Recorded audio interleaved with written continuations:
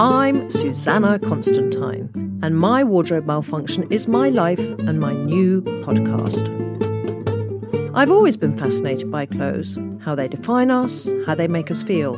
Having helped thousands of people with their wardrobes, I know the impact looking good can have on our self-esteem. No matter who we are, clothes have the ability to brighten or bloody well ruin our day. So it feels only natural that I'm returning to this, my true love, in the My Wardrobe Malfunction podcast.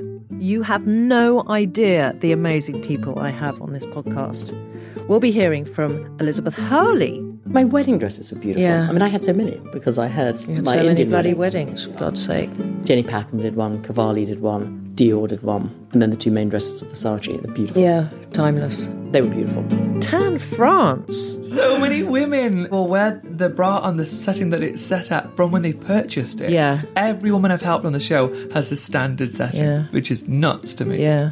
And they find it bizarre that a gay man is telling them what to do with their boobs. Yeah. Yeah, I love it. And Michelle Visage.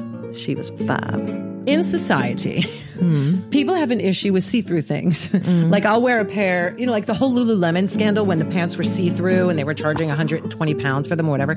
I have loads of gym pants that I wear to the gym. My husband, David, will go, don't bend over. Those are see-through. And I'm like, who cares? I'm lucky if I get anybody looking at my ass at 50 years old.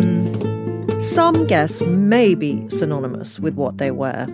Others may have little interest in style or fashion and look like shit most of the time. But by the end of our conversation, I hope we'll have thrown open their closets, filthy and tidy, and given you a colourful and surprising history of their life in clothes.